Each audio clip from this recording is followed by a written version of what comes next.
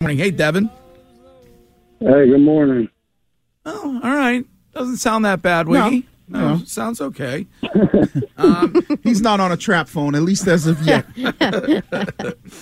I heard it wasn't Jules this morning. I heard you guys dropped him. No. No, that's not fake true. news. That is not true.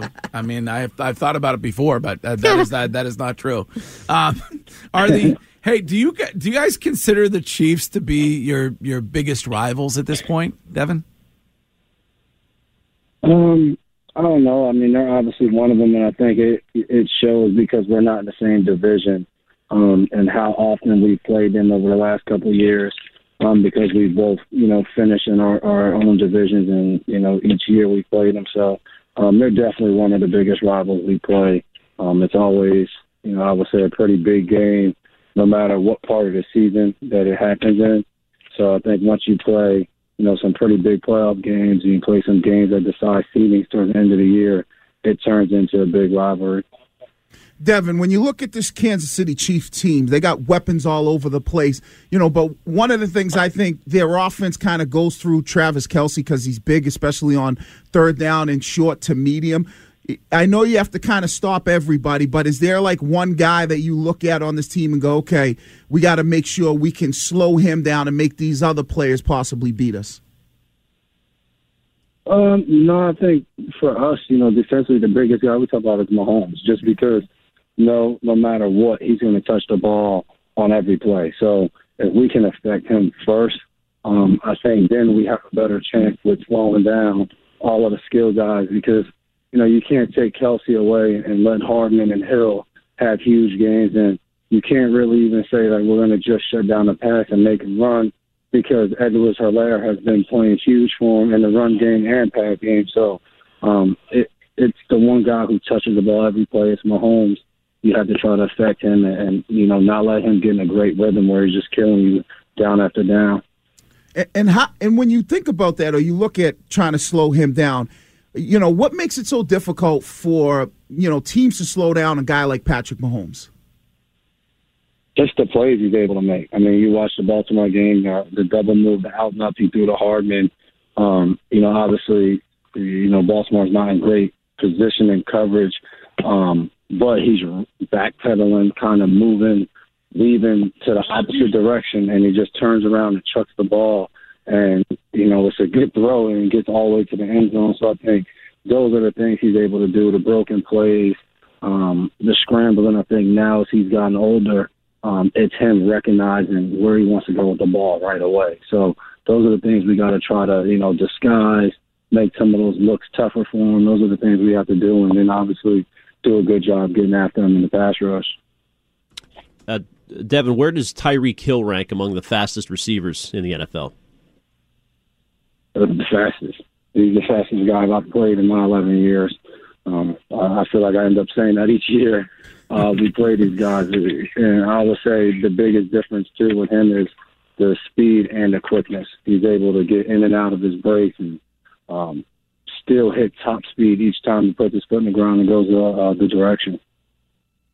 I think, Devin, we always look at you guys as a team, as a unit, and say, You've been able in the past to use certain things, certain comments, certain feelings as motivation.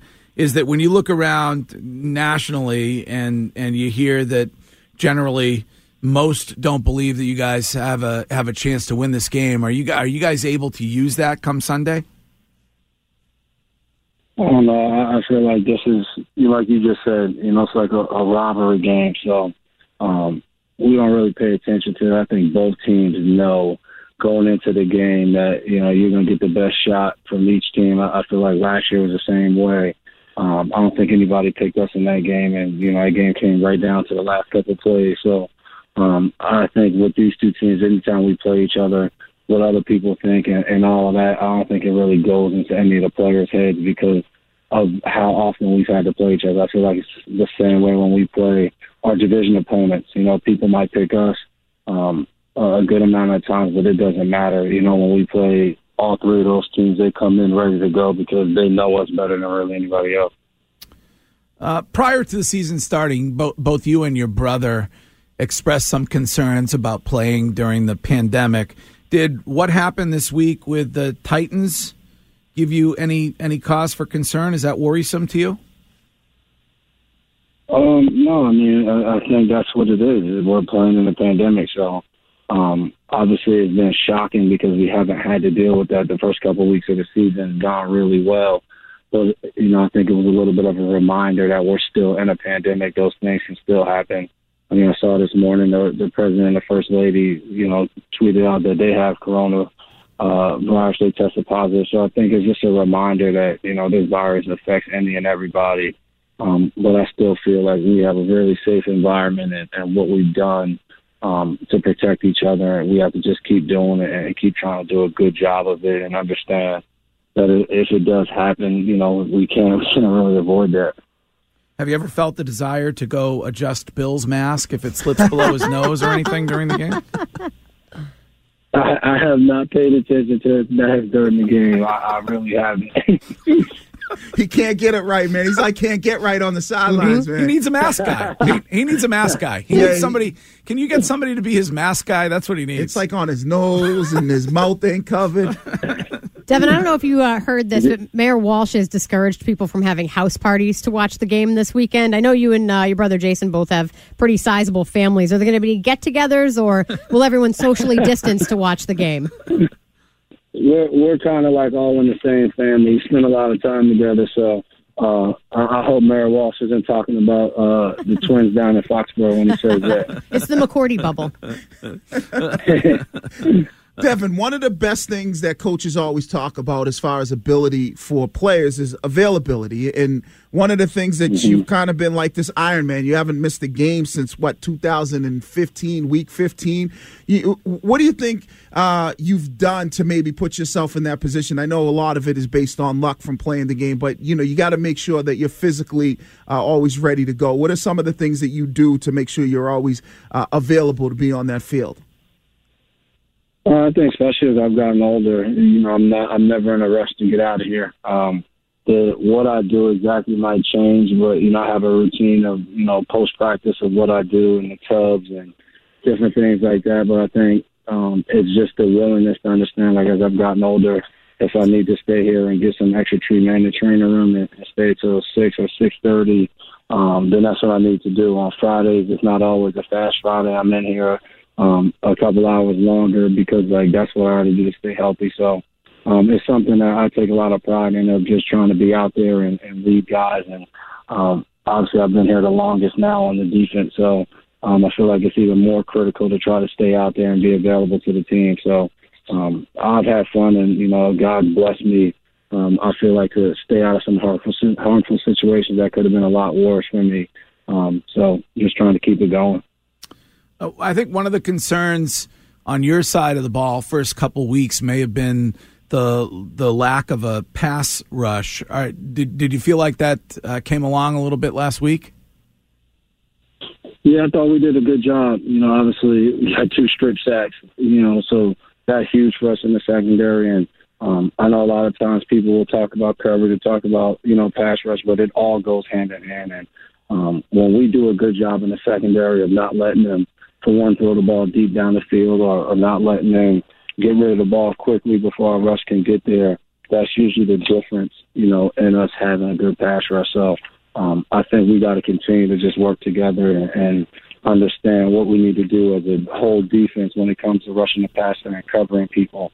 And I think that's something that if you do it well one week, it doesn't automatically mean the next week you go out there. Like, we got 2 strip sacks. Doesn't mean we're going to go out here and rush great. We got to be ready to go, have our plan in place for Kansas City, and execute that at a high level. One of the things you talked about is Patrick Mahomes and his ability of now being in the league long enough where he's seen a lot of different things. And you just spoke about pass rush. And I know if I was a defensive coordinator trying to prepare for this game, I would be caught. Do I blitz this guy? Do I play coverage? Do I play man-to-man? I know against the Chargers, they were able to get some pressure on him with their front 4. So it is super important that you can get to him maybe with just 4 guys. Defensively, is there one specific area, or is it just like a multitude of things you're going to throw at him, from coverages to blitzes to man-to-man? Yeah, I think he falls in that category of just he's too good to do one thing. You just can't sit in one thing. And then when you pair him with Andy Reid, I think that's the hard thing. It's like I'm sure they think the same way when you play us.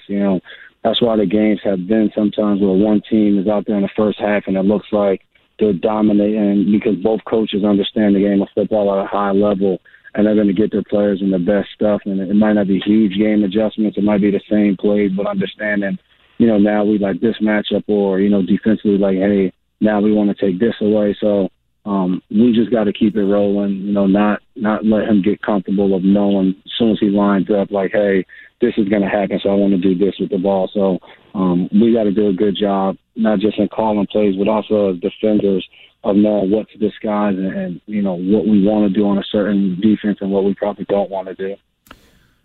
As a leader on this team for a while, I wanted to ask you quickly my last question about Cam Newton. And, from the outside, it seems like he has become a leader of this team pretty quick, especially when it comes to working with N'Keal Harry or others. Is that your impression also, and are you surprised by how quickly that happened? Yeah, I mean, it happened really in training camp, and I think I said it before earlier this year.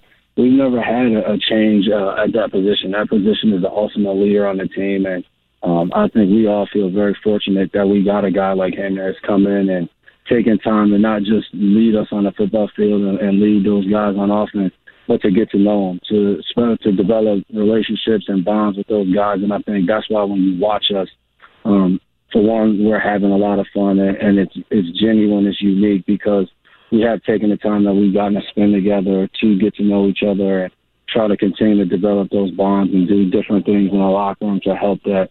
I think he's just been a great guy and a great leader because that's something he's very intentional about.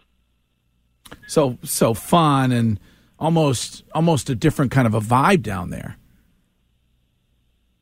I think every team takes a different kind of vibe. I know, obviously we lost Tom, and I feel like everyone wants to create like this new way of life now that Tom's gone, but a lot of the stuff we do here is still the same. The culture hasn't changed.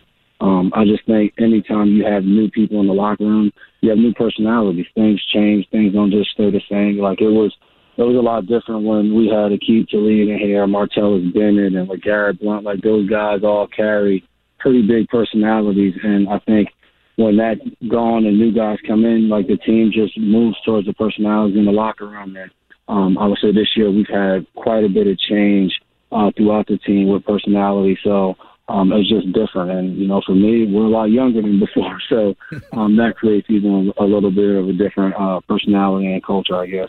All right, Devin. Well, good luck on Sunday, and thanks for joining us this morning. Appreciate it, guys. You have a good one. Have a good weekend.